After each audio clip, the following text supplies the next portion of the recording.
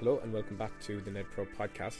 My name is James Bradfield. I'm one of the deputy co-leads within our Global Innovation panel.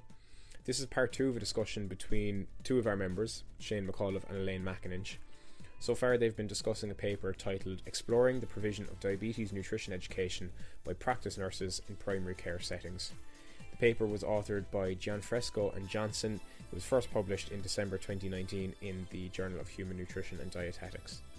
In part one, they discussed whether the paper reflects the national picture when it comes to diabetes education, where the responsibility lies for educating practice nurses about nutrition, the danger of working within silos rather than as part of a multidisciplinary team, structured education programs, the role of technology, and many, many more topics. In this episode, however, they'll get down to more of the practicalities, after which Shane and I had a quick chat about the paper and what we've learned from it. If you haven't yet listened to part one, I would highly recommend it, as it sets the scene really nicely for this part two, where Elaine delves a little bit further into her professional experience. I think knowing where to signpost it, there's so much information out there. I think sometimes it's hard to pick apart reliable and you use the term evidence-based information, and I suppose because there is so much, it's hard to sometimes wade through that and find what you can put into practice, and as I said, be that exactly reliable. I suppose the question that begs is, where do we go next? What do you see as next steps? I know not an easy question to answer, but through what you've seen and what's available at the moment, what do you see as being the next step to bring this practice forward? Yeah, definitely. But I can give you an example actually of exercise that we've developed as part of our culinary medicine course. So we're teaching UCL medical students at the moment how to have these first line conversations and trying to build their confidence around some of the simple nutrition messaging. So what we get them to do is we get them to go and have a look across Diabetes UK website as a starting point, but they can have a look on any website that they want to, and we give them, okay, so just find like 2 or 3 tips that you'd pass on to your patient on meals, snacks, exercise, making a plan, or losing weight. And they come back to us with their top tips, and the feedback that we get is, oh, I never looked on this website before, and actually this is really helpful. This is stuff that I could really see me translating to my patients in clinic. So sometimes just getting people to have a look at what's there can really build their confidence to signpost people, because I think there's a lot of scare stories and half-truths, and people are really worried about saying the wrong thing. So I think the education has to engage health professionals actually looking at what's there with a critical eye, but also looking at it with opportunity and seeing what's there already. So we have to look for ourselves, basically, what's out there in order to signpost our patients better. So for me, it's education, but we need to engage staff in a way that is time efficient, but also is an engaging and interesting experience for them as well. So as I coming back to one of the points I made at the beginning, is just having that protected time to meet up, for doctors, nurses, dietitians to meet up together to talk about the pathways of nutrition, the first line information, and when to refer on. Perhaps also the role of social prescribing. We haven't talked about that. So social prescribing and the community services, brilliant community services that are available out there, community kitchens, exercise on referral programs. So there's so much out there. It's just joining the dots of what's there already, so that we can make sure that patients get access. That's it. I think it's about creating that awareness, and the only way that comes is through open dialogue, as you touched on at the start, between professions and between different disciplines within the healthcare system. I think something you've touched on as well is a potential role for dietitians in this process, and you mentioned onward referral options. Where does that stand at the moment? Is there a role for dietitians to perhaps lead or to contribute to training and upskilling other healthcare professionals in nutrition, from what you've seen?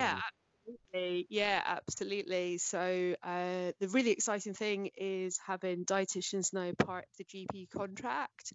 So essentially, GPs can employ dietitians directly to work with their practices and their patients. And even moving towards having dietitians as a frontline service for mainly lifestyle related conditions. So diabetes would be a perfect example for that. But obviously there's still not that many of us in order to make that happen. So I think that's my kids shouting in the background. I do apologize. That's okay. I'm professional. So I think great if we're actually working within surgeries. There's a real lack, from my experience anyway, of dietitians working directly in primary care. And I think just having a presence in that area where you can have those more informal over lunch conversations about, okay, what do you think about this? Then we can start to get a foothold, I guess, and to start to very quickly, I think, demonstrate the value that we can have, not just in patient-facing consultations, but also in education and upskilling, just being a good resource for practice nurses to tap in. I do think we have to be a little bit careful, because we have to be respectful to practice nurses who are working in this area already. So, we don't have the numbers for a start, but we can't go in like, okay, stand aside, we're here to do the nutrition education here now, because I don't think that's the right way to go. But I think that definitely we could be helping to keep up to date with the offers and the new evidence as it comes on board. Particularly think about the diabetes remission trials. It's just a perfect example. And maybe producing information that's area specific on nutrition education for the population that's there as well, and keeping up to date with all the options for referral, audit and monitoring of the situation and the impact that can have. So many opportunities, and I think it's a bit of a game changer actually. I'm just really hoping that opportunity is seized, and that we can see more dietitians working directly with primary care. So yes, so that's the answer. I think the answer to everything: more dietitians in primary care. Yeah, flying the flag for dietitians there. No doubt. But not forgetting the important role of everybody else. Of course, and I think something you touched on there in terms of that informal learning is something that can be so beneficial, even if it's just creating conversation or a little bit of awareness around the profession, each profession, I think, and that interrelated learning between professions, which is so important, just to spark conversation and familiarity, I think, with those services and with those aspects of people's care. The last question for you, Elaine, relates a little bit more to formal education and tying in NEDPRO to all of this. Yeah, sure. What role do you see for NEDPRO in contributing to this conversation, to this issue, to this potential upskilling and education process? I think it's testament to the level of expertise and the people we have to draw on for me to be able to have this conversation with you tonight, and undoubtedly there are other people within the group who'd have such valuable pieces to contribute. What role do you see for NEDPRO in moving this process forward? That's a really good question, because I think that we're in a perfect position actually to take this forward, because NEDPRO's, I think it's described as a broker of knowledge, so a standard setting really of where the current state of play is in terms of the knowledge and of nutrition and diabetes and health. So I think that keeping that standard setting, but also the practical application of education too. So we've been working on the NEPHELP program. So the point is that we actually started nutrition education with doctors because that was where the grant had come from, I believe. I wasn't involved in the grant process, but that's my understanding. So teaching first line messages around nutrition and a little bit about the research and how to translate that, as we talked about earlier.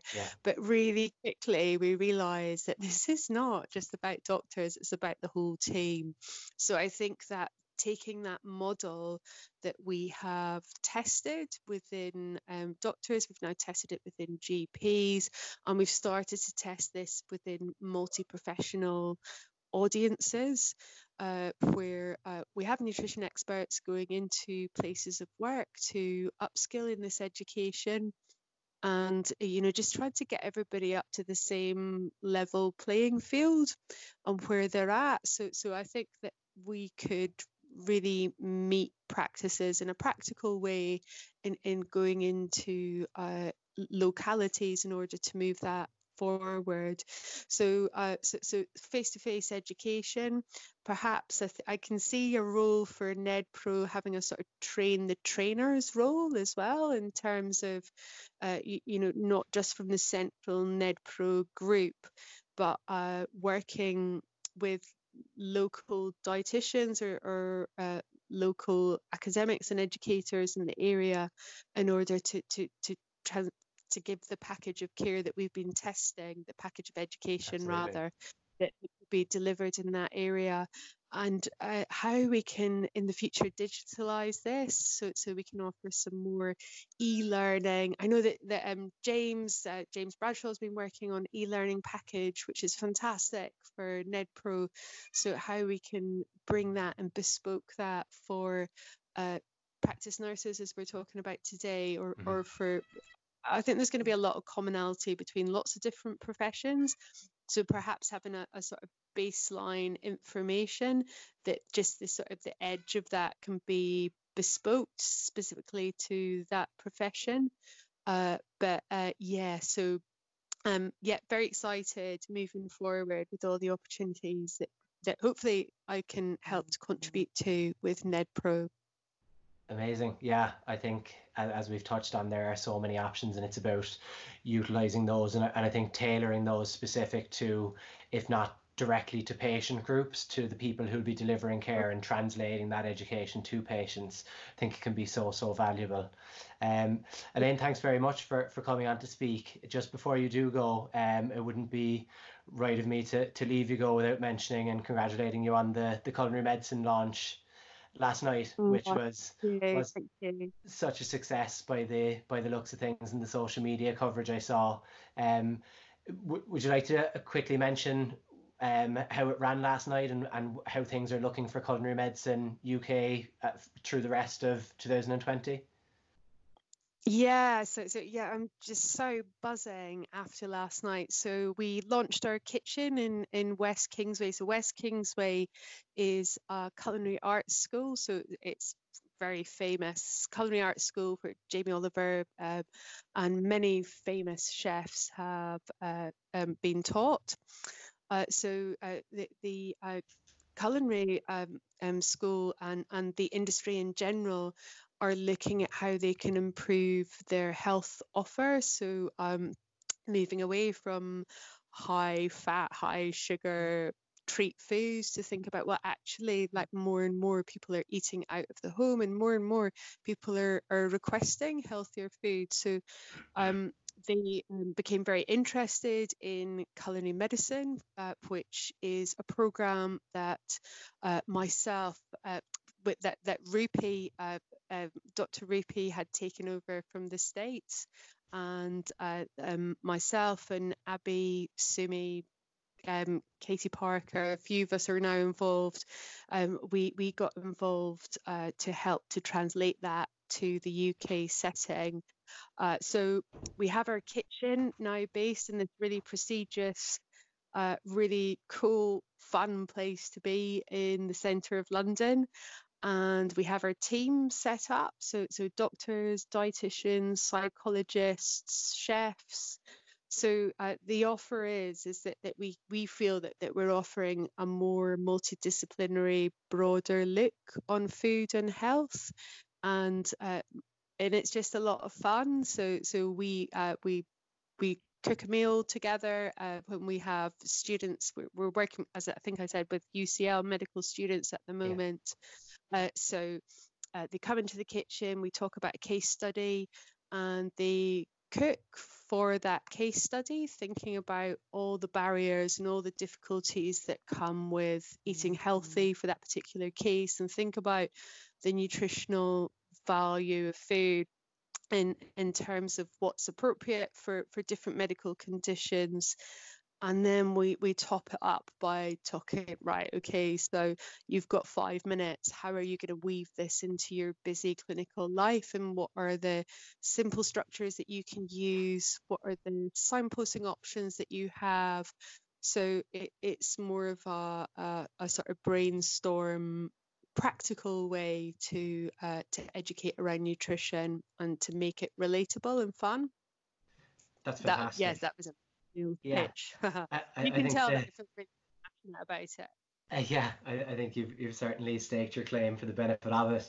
But in all seriousness, I think practical application of nutrition skills and nutrition knowledge through those means are there's such a big place for them and could prove to be so valuable. I think what's really interesting about that as well is that what you seem to be doing is taking it outside just the scope of healthcare professionals and healthcare practice, I suppose, and widening that as far as industry and the service industry, and drawing on the expertise of chefs. Again, I think just widening the scope of the message and the involvement of other disciplines in working towards the same goal. So I think that's really, really interesting.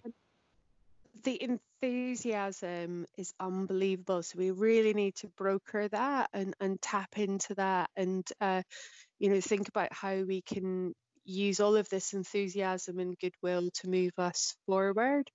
I think we don't have to talk about food as important in health anymore. I think actually the conversation has moved on, and across all disciplines and lots of different sectors of society, people see food as being one of the most important things for health.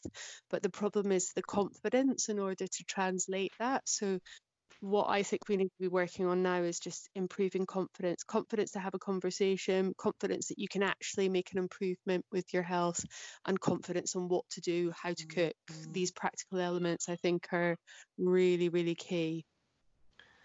Fantastic. Yeah, I completely agree. And I think it seems to be such an exciting time of innovation, be that practical applications, like we've said, or with utilizing technology, things like that. It seems to be a really interesting and exciting time in the diabetes space. I'm looking forward to seeing how that develops, and I'm very excited at the thought of initiatives like NEPHELP and Culinary Medicine and NEDPRO's role in contributing to this being brought forward. So I think that's probably a good place to leave it. Elaine, thanks very much for your time tonight, as I've said, for taking the time out to speak to us. And yeah, keep up the good work. I'll make sure to keep an eye on Culinary Medicine and NEPHELP and how these programs are rolling forward. I'm sure 2020 will be a very exciting time for these programs to continue to roll on. Definitely exciting times. Thanks very much. Lovely to talk to you. Okay, so Shane, obviously you had quite a long, detailed discussion with Elaine, covered lots of topics, lots of different areas, some of the more theoretical, some of the more practical elements. So thinking about the paper as a whole and the original idea of the Journal Club, what would you say your main sort of learning points or the main things that you've taken away from the discussion would be? Definitely, I think it was great to get a chance to speak with Elaine, as I alluded to at the start, to, I suppose, back up from someone on the front line their experiences, and seeing that this is not something that's just confined to that paper, but it's something that's a very real consideration in primary care and in practice, in terms of what we take the lessons we take about moving forward. I think Elaine said it herself during our conversation, it's about education, how that's going to be done.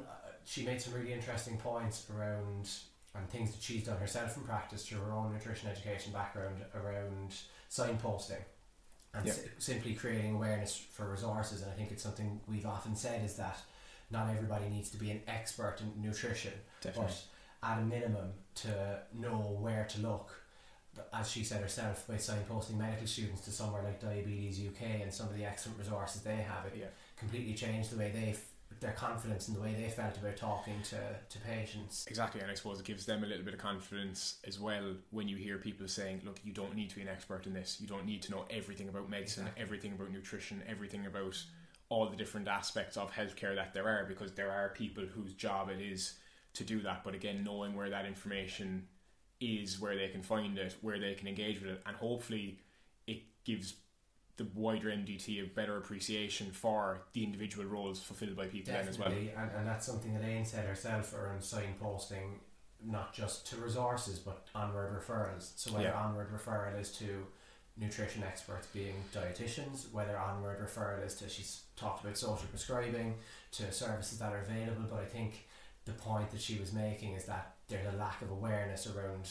all of these things. So that's resources, that's prescribing to other services, and that is onward referral to other healthcare professionals. So I think what she seems to be suggesting, and what's quite obvious from the paper, is there needs to be more open dialogue and more conversation between these different members of the MDT to deliver a more comprehensive service, I suppose. Yeah, and I suppose it comes back to, very often things do come back to an MDT focus, and people call it a holistic approach, or people call it, at the end of the day, it's all patient-centred because it's all working towards the one goal, but obviously from different aspects. And I think bearing in mind as well, not working just within our own silos, but interacting with, for example, in this situation, a dietitian and a diabetes specialist nurse, obviously keeping the GP or the consultant, whoever it is, up to date and in conversations as well. I think from an outsider's point of view, or somebody who wasn't directly involved in the conversation, it's really clear that there was a lot of enthusiasm from both of you, really, both for the education, the subject matter itself, and everything. I think something that was really interesting and really important that Elaine mentioned as well was NedPro's role of training the trainers. So for anyone who isn't really aware of all the things that we do, a lot of what NedPro does is about sort of, I suppose, planting a seed and allowing them to go on and give that information elsewhere. Definitely. So things like the summer school, which unfortunately has had to be postponed for this year for the coronavirus and everything that's going on, but even our online learning that Elaine mentioned, and the idea is not so much that we have to train everyone ourselves, but that if we train 10 people or 20 people, that dissipates through the community then as well. It sparks conversation as well, and that's exactly the point we're trying to get home, is that by creating that conversation and that dialogue between people, and NEPHELP is a great example of that, which Elaine touched on in our chat, in terms of giving those messages to doctors and GPs, potentially taking that a step further now, and as Elaine had said, going into individual practices and then seeing that effect radiate out elsewhere. So I think it's so important just to spark that, and when that awareness is created, you'll start to see a ripple effect through. Hopefully, and I suppose as well, maybe a group that we haven't talked about quite as much specifically is the patients themselves. And anytime you give them education, anytime you provide information, and again, there's no reason you can't direct them to these resources and extra learning and places like that. Absolutely. They become their own advocates, they become more, I suppose, empowered for their own health, their own care and everything like that as well, which can only be a good thing. Yeah, I think that's evident in the Desmond Lay Educator study, which was mentioned in our chat as well, showing how much power and how much responsibility you can actually give patients themselves to take real ownership of their condition, and then I suppose let those effects move through their own groups and allow them to provide that education as well. I think what you said about signposting patients to resources as well, themselves, yes, hugely important, but I think we need to equip healthcare professionals with resources that they can signpost patients to, so not just for their own knowledge, but also to direct patients and say, if you'd like to read further, here's where you need to look. Yeah, exactly. And I think there seems to be a gap in that at the moment, and maybe a lack of confidence to do so. Definitely, and almost have a sort of a tiered signposting, where we're signposting, I suppose, the professionals, the nutrition professionals and people working within it towards one level of evidence and resources, and then you can have your public facing patient-centered resources as well on top of that as well, which is fantastic. I think it is important, and I know Elaine touched on it as well, to note that, we're not trying to say that we want to go in and change everything that practice nurses are doing, because obviously they're doing a fantastic job up and down the country, but obviously just kind of helping them and giving a little bit of more support network, tailored approach and everything. Yeah, exactly. Just I run a couple of things by you as well, Shane, because we heard from Elaine afterwards, and I think it was much like any conversation that you have with enthusiastic people. They come afterwards and say, I didn't say this and I didn't say that. So she has raised a couple of things that she didn't touch on in the discussion that she wanted to mention. So one is the discussing carbohydrates in much more detail with patients. So obviously it's something that's very topical at the moment, but something that Elaine has sort of highlighted as a big talking point or a big thing to consider is that everyone's coming from a different starting point. And while we might be telling people to reduce their carbohydrate portions, for example, is probably the first thing that people do, is that people are all starting from a very different place, and how it's so important to tailor that then and to say, well, based on what you're having at the moment, this is kind of the suggestion that we'd make, whether that's a portion specifically in terms of the volume on the plate or weighing things out and all that kind of thing as well. Exactly. I think it's so open to interpretation at the moment, and carbohydrate in particular in diabetes obviously, and we'd mentioned that it would have been opening up a whole other can of worms. You could have a separate podcast, and hopefully win at some point, to deal with that issue. But I think we've talked about different levels of education and signposting to different audiences. I think you have to take patients on an individual basis and see where they're at in terms of their understanding and their definition, particularly around something like carbohydrate, because there's so much information out there recommending what level of carbohydrate is appropriate for diabetes. So I think signposting to quality resources, of which there are many, is very important in that context. And you're going back to the signposting then again. Exactly. So it's about knowing where to look and what to tell people, because I think with carbohydrate advice, carbohydrate modulation specifically, it's so open to interpretation, and it's really important to understand what someone's definition of a lower carbohydrate diet is before they implement it, rather than giving a blanket statement of you should reduce your carbohydrate, because the way people understand that is very, very different. Absolutely, and even Elaine sort of mentioned here as well in terms of the variation in glycemic response, so that two people could do the exact same thing, be starting from the same point and do the same intervention, we'll call it, but actually have completely different outcomes that might be modulated by the microbiome, by gut motility, by hormonal influences, adipose tissue, any number of things that is almost impossible to sort of account for, which then makes it, I suppose, frustrating from one point of view, but from a practice point of view quite rewarding then as well, because obviously it's like a puzzle every time, and it's something to consider each time. I think that's very valuable. I mean, even with all the uncertainty around it and the nuance that surrounds it, there is still concrete advice that we can give, definitely, that people can take away from. And I think moving towards food-based dietary guidelines or dietary advice is a really important way to do that, and focusing on diet quality over diet quantity in many cases, in terms of carbohydrate in particular. And funnily enough, this was a topic of discussion in the Journal Club a little bit after myself and Elaine had spoken. If you look at something like Predimed, where they've analysed data post that, and there's one particular study which is quite interesting, and I'm sure we can link to after, where they look at carbohydrate quality in particular. And what they've done in this study is developed a carbohydrate quality index based on a number of health promoting factors of carbohydrates, which is important to remember as well, that there are, I won't say good and bad carbohydrates, that might seem a little bit drastic, but that there are. Well, I suppose there's likely to be certain carbohydrates that are going to have a greater effect, for example, on glycemic variation, we'd say.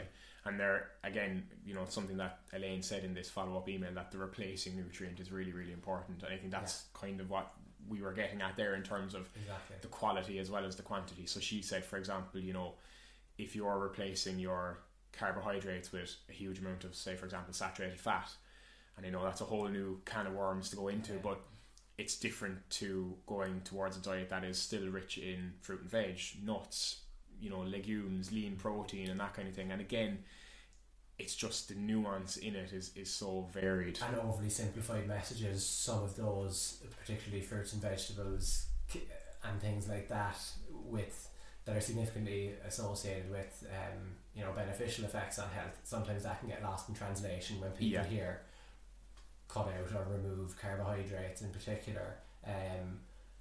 Some of those foods maybe get lost in the middle of all that. Definitely. And I suppose one of the more important points that Elaine sort of just kind of threw in at the end of an email, but it's arguably the most important thing when we're talking about diabetes, the way we have been doing for the last while or whatever, is that we don't actually need now to necessarily think of and discuss diabetes as a progressive condition. That things like the DIRECT study, which I think you mentioned briefly at some point, you touched upon. Delve into the specifics of those in the interest of time. Again, in terms of whole podcasts, you could do a series on it. Exactly. But it's really important, and we got to go to at the beginning of March, so at the beginning of this month, we went to an event in London held by the Royal Society of Medicine and NutriTank, and there was quite a lot of discussion around giving patients hope and that kind of thing as well, and how that's so important. Definitely, it was Peter Foley, Dr. Peter Foley, GP, who spoke about that, and it's an amazing thing to think that you can speak with your patients and do exactly that, give them hope and say, this is possible. It is possible to put your diabetes into remission. And here's how. Exactly, and here's an example of how you can do it. I think that's amazing to show the power that these kind of interventions can have, and the possibilities they can give patients to work towards. 100%, 100%. Right, so on top of all of this discussion, Shane, do you want to give a little bit of information maybe on sort of the things that you're working on yourself with NedPro at the moment, or the things that you're involved in? Yeah, well, I suppose it's quite hard given the situation at the moment around coronavirus and COVID-19 being all encompassing really at the minute. It's hard to get away from anything but that, and as a result our focus as an organisation has changed. Largely changed, and will do for the next number of months. Specifically, we have been developing a microsite, a dedicated NedPro microsite for resources, international guidance, some good educational pieces. Linking to all the different regional networks and that as well. Exactly, yeah. So we've tried to provide quite a good base of information for people there. That's something that we've really been working hard on. We've only just yesterday released a blog on combating COVID-19. It's 10 key tips surrounding nutrition and kind of wider lifestyle measures to contribute to well-being. Brilliant. That's something we've been working hard on and continuing to push towards some further publications in the BMJ Nutrition Professional and Health Journal. Brilliant. So lots of work going on at the moment. Watch this space for the time being. Exactly. It should be a very comprehensive overview of nutrition-related, COVID nutrition-related interactions, and there's going to be some interesting case studies to come out as well, so that's definitely worth keeping an eye on.